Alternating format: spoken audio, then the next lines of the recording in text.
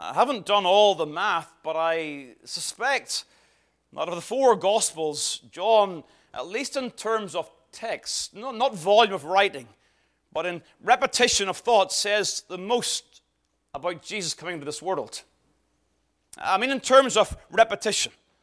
Again, I understand Luke, big volume of text, Matthew, a lot of text. But John, of all the four Gospel writers, says more about the Lord's coming into this world.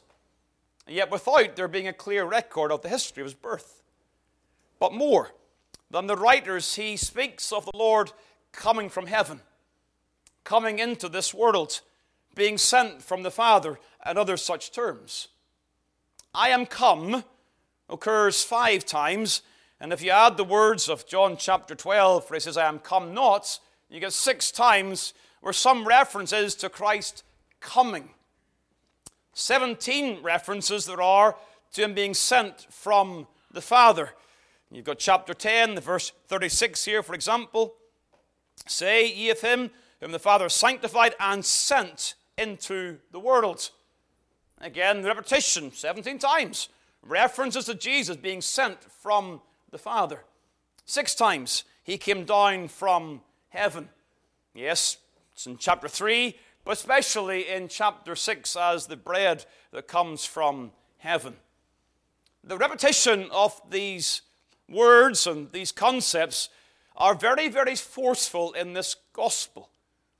Emphasizes the purpose of the writer that we may believe that he is the Christ, the Son of God. And his purpose that we believe that he's the Christ, the Son of God, is well served by repeating these themes. Because as the Christ, he is sent from God, commissioned by the Father. He is, again, the Lord's apostle, the Lord's sent one. As the Son of God, he is pre-existent. He is the eternal Son of God. And so as John is mentioning and expounding upon his thesis, he comes back to these concepts time and time again.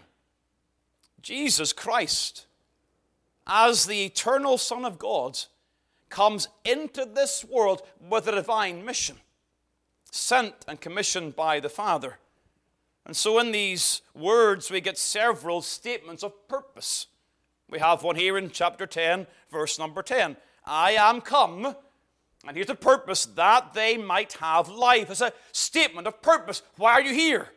This is why I'm here. I have come, I pre-existed, I come into this world that they might have life. He is the shepherd who gives life to the sheep. Of course, you will know chapter 10 of John is well known for these various shepherd metaphors. He clearly is the shepherd. I am, verse 11, I am the good shepherd. Elsewhere, of course, in the Scriptures, he is not only the good shepherd, but the great shepherd and the chief shepherd. He is the shepherd. But in our context here, he is not only the shepherd, but he is the door. Verse 7, I am the door of the sheep. Verse 9, I am the door. These are some of the great I am statements of the Savior. Again, we saw in John 18 this morning in Bible class, this idea of Christ as the I am is his claim to be the eternal Jehovah, the self-existing eternal God, I am. But he connects the I ams to various metaphors of his purpose, of his ministry. Here we've got to appreciate something of how sheep were cared for in those days. Again, I admit a fair degree of naivety in these things, and I certainly depend upon the writings and thoughts of others. But we're told that the shepherds would take the sheep grazing through the day. There was various sheepfolds dotted around the countryside. They were usually walls, small walls, and the sheep would go into the fold. And then the shepherd, they would lie at the door. So they would go in front of the sheep would follow them in, and then the shepherd would come out and lie across the door, really closing the sheepfold in from all manner of predators, like those mentioned there in verse number 12, the wolf cometh and comes to take the sheep. And so the shepherd was prepared to risk his life for the sheep. Predators would have to go through the shepherd to get to the sheep. The wall protecting the shepherd, the sheep around the sheepfold, but then that entrance That entrance was protected by the shepherd himself. And so you see the two ways in which this language is used. He is the door. You only are saved by coming through Christ. But he's also the one who protects the sheep in the fold. He's the door in those two-fold senses. Well, of course it's clear, all the actions of the shepherd are aimed at giving life to the sheep. Life. Abundant life. And it's that thought that I want to think about with you tonight. The shepherd and life. The shepherd and your life. Or even the shepherd and your lack of life tonight. Note first of all then life specified. Life specified. Again, we have it worded here, verse number 10. I am come that they might have life. Now, that we are not at liberty to simply imagine and speculate what is meant here. There are various things that we see in the Word of God regarding life. Of course, it is the opposite of death. And we see again language, the sheep live and do not die. Life is furthermore defined by words like verse number 28. I give unto them, and here we have the adjective added to the word life, I give unto them eternal life. Everlasting life. And it may be the case that that word eternal is the best way to understand the terms in verse number 10, that they might have it more abundantly. And that's a difficult phrase. Again, there are various thoughts, and you may have heard various preaching over the years, that a sheep can have life, and they can also have abundant life, as if these are two distinct things. And the text is not offering two distinct experiences. It's not suggesting that the sheep can have life, and there are those on a higher plane who have abundant life, and yet you get some really good sermons on the abundant life. This is not a promise only for the top tier, if you like, of the Christian. This is a promise for every Christian. Christ came to give abundant life for every single sheep who follow him. Life in Christ Jesus. So these words, again, if they are defined by the word eternal, need further definition. Clearly, of course, when you think of sheep as being a metaphor for the Christian, we know that the sinner is dead in sin. We know that language from Paul. We're dead in sin. We are quickened, made alive in Christ Jesus. Again, we've got to keep that language also in mind when you think of a portion like this. I am come that they may have life. That those who are dead in sin will be made alive in Christ Jesus.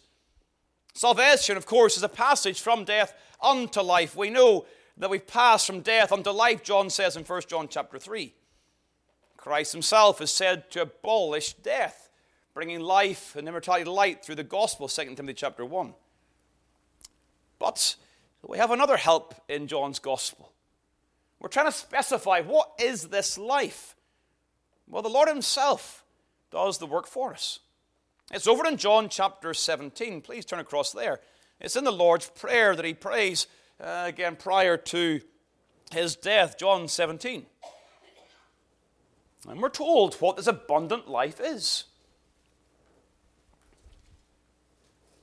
John 17, verse 3, and this is life eternal, that they might know thee, the only true God, and Jesus Christ, whom thou hast sent. The one who was sent from heaven was the one who came to secure life for the sheep, the life that is hereby specified with the words, that they might know thee, the only true God, and Jesus Christ, whom thou hast sent.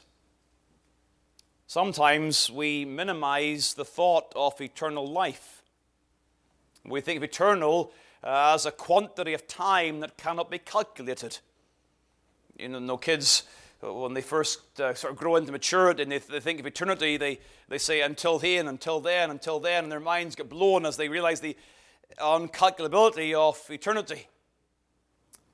But eternity and eternal life used by John is not only about a quantity of time, but a quality of life.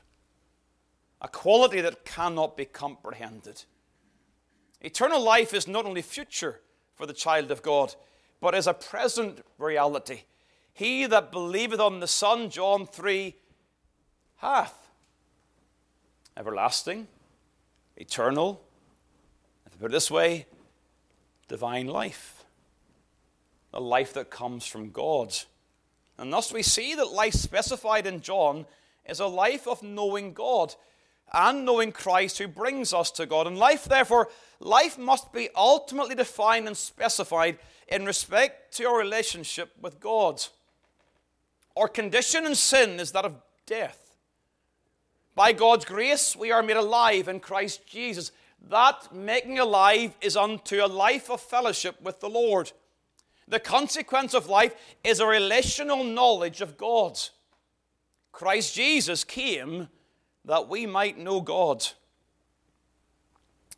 You know, a life lived outside of a living relationship with God is not living. In Christ's definition, a life lived outside of God is not life in the truest sense. You know, you hear those, again, who are struggling and wrestling with this world. And the unconverted will say of a feeling of an absence of life. Again, one of the things you hear, again, back in some of my background, those who are struggling with, even with mental illness and mental health, some of them were saying they felt dead inside. This recognition that even experientially the unconverted soul can come to realize they do not know true life. Because the Bible is clear. Only Christ can bring life. There is no true life outside of Christ. There's nothing but spiritual death. And we try to soften the tone of that language. We acknowledge the unconverted people. They do this and they do that and the other thing. But they are dead in sin as they walk according to this world. So as we look at this and get into some more detail, we're trying to specify this life. I need to remind you what this life is not. Because if eternal life is knowing God, there are some who may presume they have eternal life because they have some form of knowledge, some grasp of particular concepts. You see, knowing God is not an intellectual knowledge of the gospel. The demons, they believe God is one and tremble. There are those, and they can expound justification. They can expound the confession of faith, and they know much about the gospel, and yet they do not know God. Even the spirits in the Lord's day, they would come to him and they'd say, I know thee who thou art, the Holy One of God. They could identify Jesus, not only as a good prophet, but as the Holy One of God. They knew much about the Lord. There are those, again, who know much about the Lord's will. They know the Ten Commandments. They can recite the Ten Commandments. They even know the application of them. Again, they can memorize and learn the sort of catechism definitions of what's required and what's forbidden in the various commandments. But remember, there are servants who know the Lord's will and yet shall be beaten with many stripes. A knowledge of the will of God is not the same as knowing God. It's not being involved in religious activities. The sons of Eli, they were sons of Belial that knew not the Lord, involved in religious ritual and practice and all manner of things in the tabernacle, and yet they did not know the Lord. You see, there's a knowledge of the things of the gospel that is not the same as knowing the Christ of the gospel, not the same as knowing the God who brings the gospel. Even Samuel, again, is raised, if you like, in the gospel, and yet it says in 1 Samuel 3 that Samuel did not yet know the Lord. Again, there are those in this assembly, and you've been raised to know much about the Bible. You've been taught the Bible since you're very, very young, and you know the commandments, you know the will of God, you know about Jesus Christ, you know the claims of the gospel, and you may presume that by these things that you are saved and you're Christians. But you're just people who know a lot, and you're still dead in your sins. You see, positively, if we're to define what it is to know God, we must remember what the word know means in the Bible, at least how it's often used. Remember what we're seeing here? We're trying to define and specify this life. Christ Jesus came to give life. What is life? That we may know God, And Jesus Christ, whom thou hast sent, what does it mean to know God? Well, it's much, much more than intellectual knowledge. 2 Corinthians 5 tells us that Jesus knew no sin. That does not mean that he did not have an intellectual awareness of sin. Of course he did. He knew about sin. He could say, the woman caught in the act of adultery, go and sin no more. He could see sin, identify sin, condemn sin, and tell people to leave sin. The Lord knew about sin intellectually. So what does it mean he knew no sin? He had no relationship with sin, no fellowship with sin, no communion with sin. Of course, we see it here in John 10. You can look at John 10, please, and you'll see how this word is used in John chapter 10 itself. In the context, verse number 14. I am the good shepherd and know my sheep, and am known of mine. As the Father knoweth me, even so know I the Father, and I lay down my life for the sheep. Now here we're into weighty mysteries. The relationship with the Father and Son here in terms of knowing. And of course, when you think of the Bible and you see the blessedness of the Trinitarian relationship, you see true experiential knowledge, fellowship. You read Proverbs chapter 8. The Father and the Son delighting in each other, pre-incarnate, the pre-existent Christ before creation, delighting in the Father and the Father delighting in the Son. These are terms of relationship and fellowship, communion, hearing God and His Word, delighting in God with our hearts, speaking with God in prayer. This is true life. You haven't lived until you've come to know fellowship with God. Augustine, of course, so well known as a church father, and his confessions are well known and often quoted, wrestled with sin, ascended to his own depravity, and ultimately came to the conclusion that God, as he puts it this way, you have made us for yourself, O Lord, and our hearts are restless until they rest in you. As image bearers of God, the unconverted realize that they are made to have a relationship with God. They perceive that in their minds. Now they push it aside and they suppress it and they shut it out, but they know there's a God in heaven. They live in that knowledge, and their hearts are searching for meaning and significance in everything else apart from knowing God. But the Bible is so very, very clear. There is no life outside of Jesus Christ. There's no life anywhere else. It's only found in knowing God. And the unconverted can spend all of their life searching for meaning and significance. They can go from east to west, from north to south, but they will not find purpose until they find Christ. Life comes in Christ and in Christ alone. It is a sad reflection sometimes of our backslidden, cold hearts that we don't value this. We value the prospect of heaven, and yet we do not value the fellowship with God we have here on earth. We have everlasting life. Heaven is the perfection, the fellowship we enjoy now. Life defined, life specified. Secondly, please note, though, life is secured. Again, the language is clear. I am come that they might have life. But the language he uses here is of giving his life for the sheep. Verse 15, I lay down my life for the sheep. Again, similarly, verse 17, the same language, I lay down my life that I might take it again.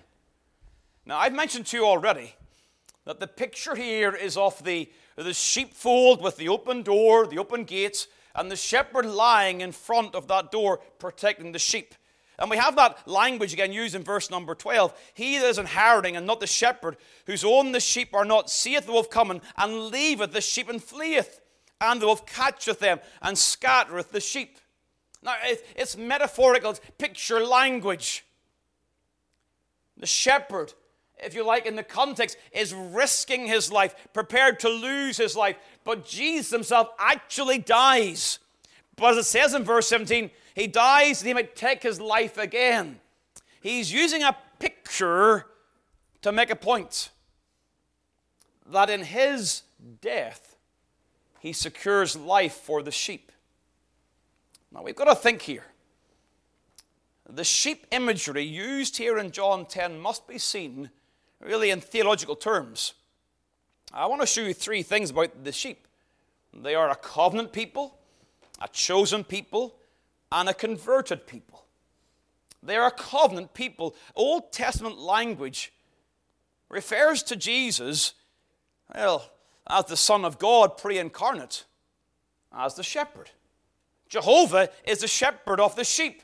And there are several references in the Word of God where the Lord bemoans the fact that his people are sheep without a shepherd.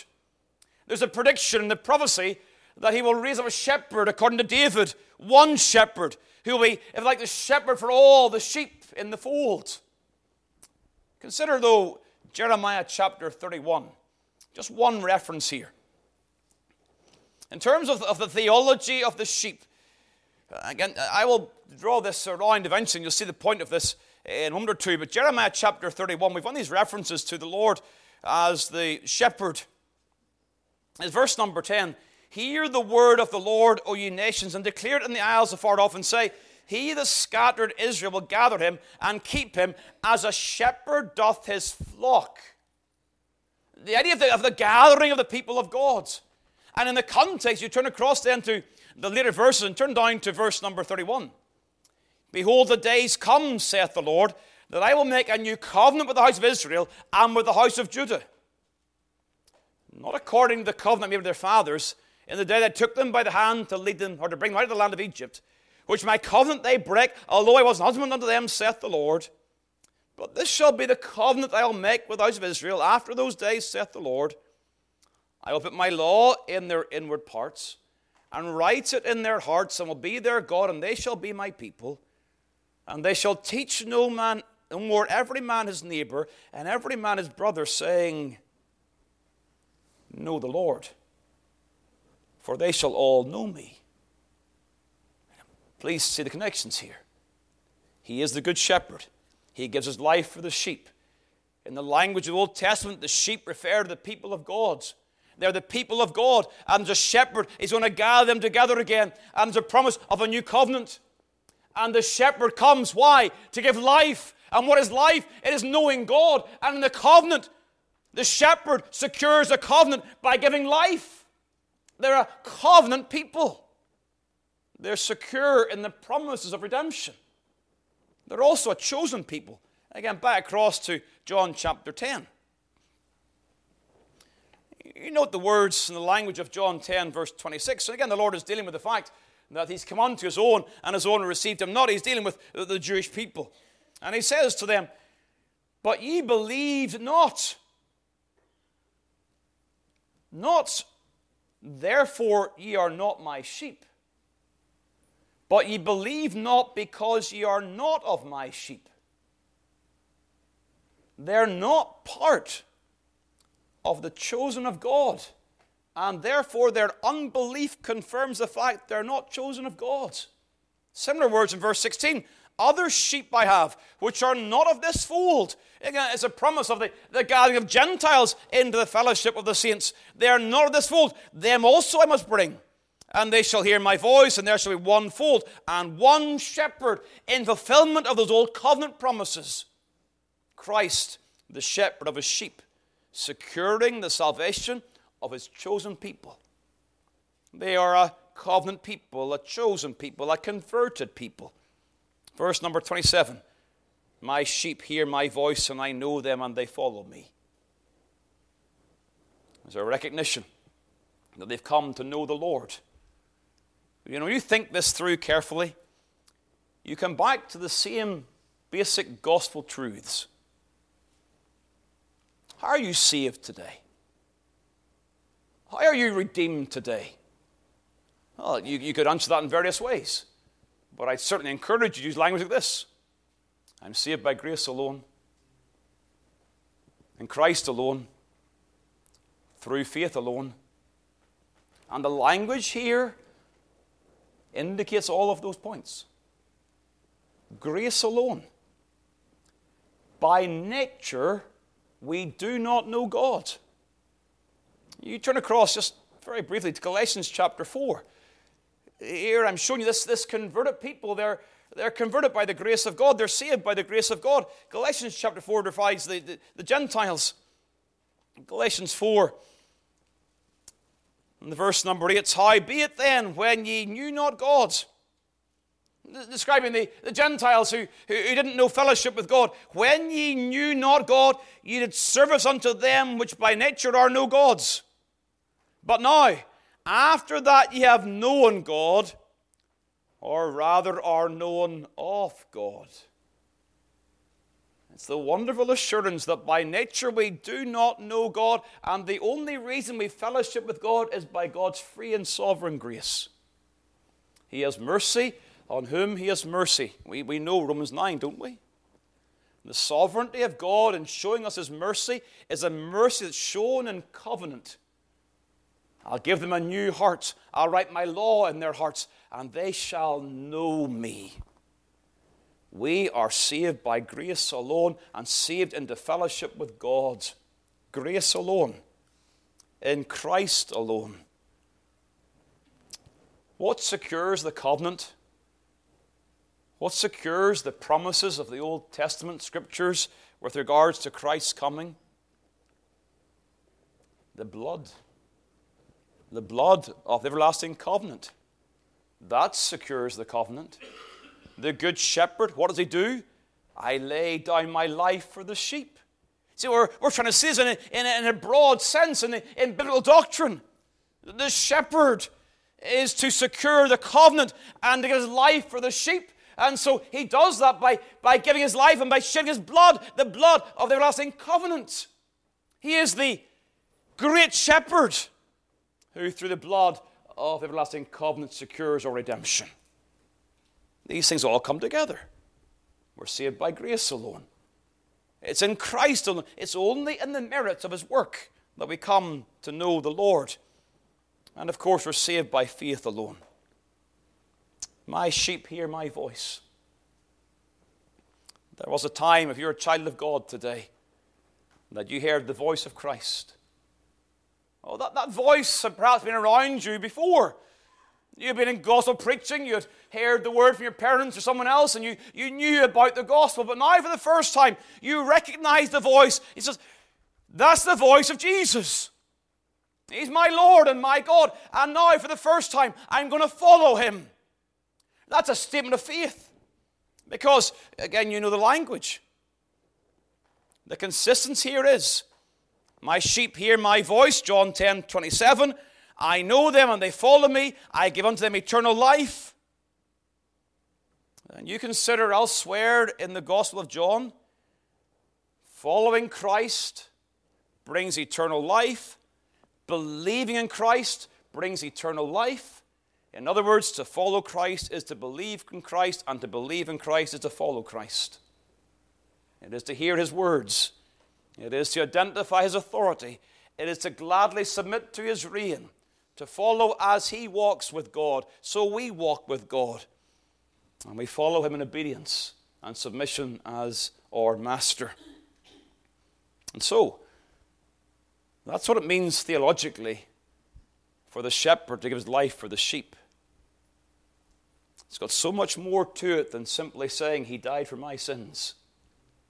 He secured the covenant. He sealed the promises.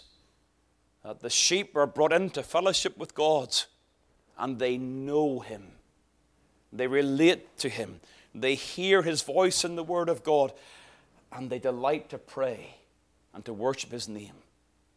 That's the securing of this life. And finally, please note, this life is sustained. Look again at the context here, verse number 9.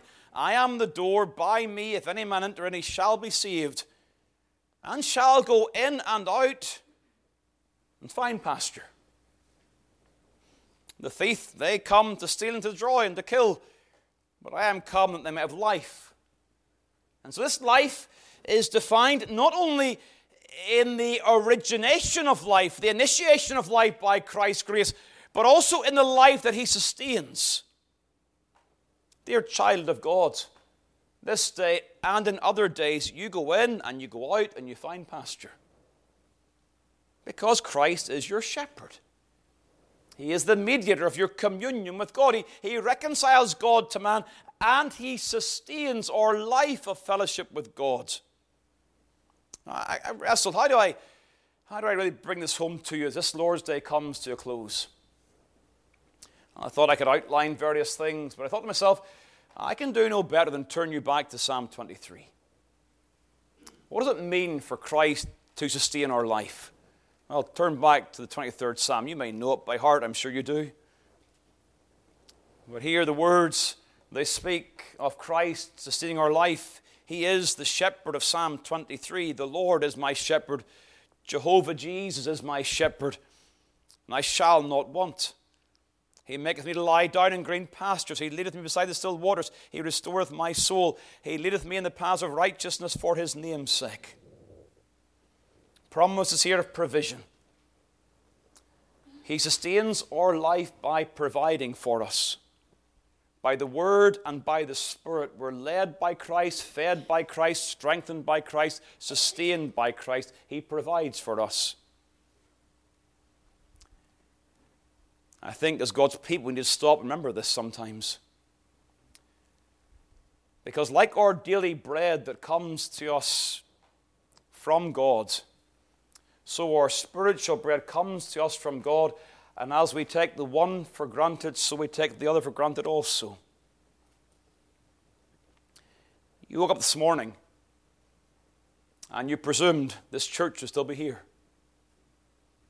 You presumed that somebody would be here. If it wasn't me, somebody else would be here. There'll be somebody here to preach the gospel. We presume these things. You'll arise tomorrow morning and you'll open your Bible and you'll turn to a portion of Scripture and you'll presume. Now, some of that presumption is good. The Lord is my shepherd, I shall not want.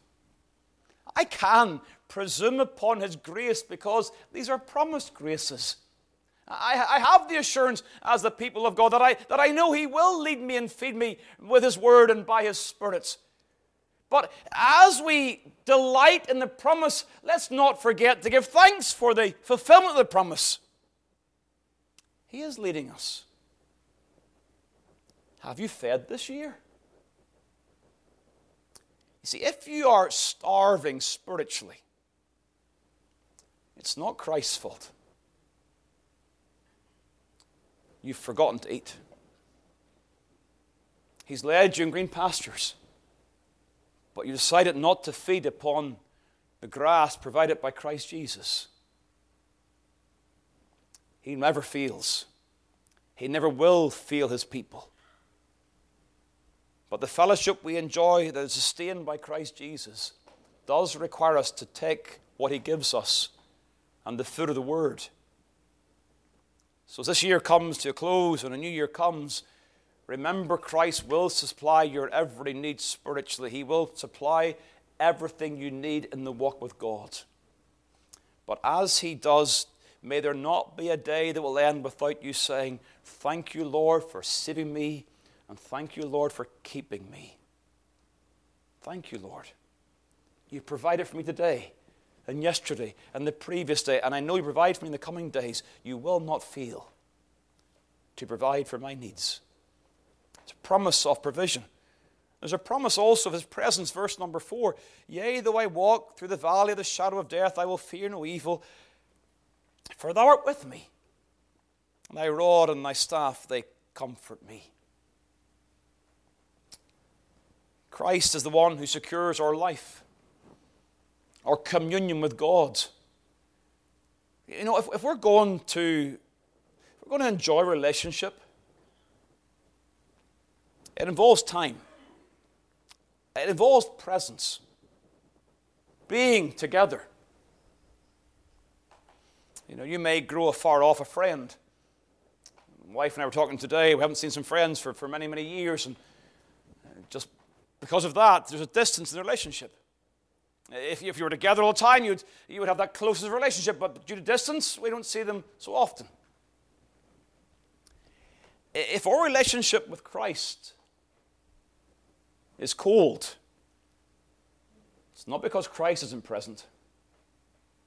It's because we've drawn afar off. I will go with you. Thou art with me, Thy rod and Thy staff, they comfort me. Even in those seasons where He seems to be afar off, even there He's with us. In the presence of Christ. You want to remind yourself of that? Read something of Bunyan's Progress as he describes his valley. Christ with him in the valley.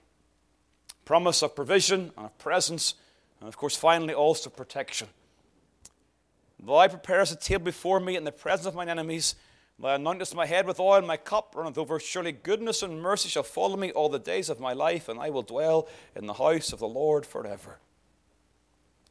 My sheep hear my voice, and I know them, and they follow me. I give unto them eternal life, and they shall never perish. The protection that our shepherd gives us is a protection that assures us of eternal life in the sense of quantity, not just quality. That nothing can rob us of our lives. We will live forever and forever and forever. And though our bodies may decay, our souls will live with Christ forever and forever. I will dwell in the house of the Lord forever. Why? Because we're strong and bold and confident? No, because we're weak. But we've got a strong shepherd. And he will guide us all the way home, protecting us and securing our eternal redemption. I am come that they might have life. Dear child of God, you trust in Christ Jesus. He says he came that you might have life. He has not and will not fail to achieve his purposes. Christ never fails. I am come that they might have life. Therefore, we have life. Life in Christ, in the knowledge of God. Let's bow together, please, in prayer. Just commit our ways to the Lord. We're going to sing a closing hymn after the prayer, but we'll just pray at this time and look to the Lord. Heavenly Father, thank you for your word. Bless it to our hearts. We pray, help us to delight in fellowship with thee, that we would know thee, that we pray to thee, we hear your voice in the word, you feed us, sustain us, provide for us. We thank you again at the close of this day. We thank you for Jesus, your Son and our Savior and our Shepherd, who guides us and protects us and keeps us all of our days. Help us, O Lord. We pray in Jesus' name. Amen.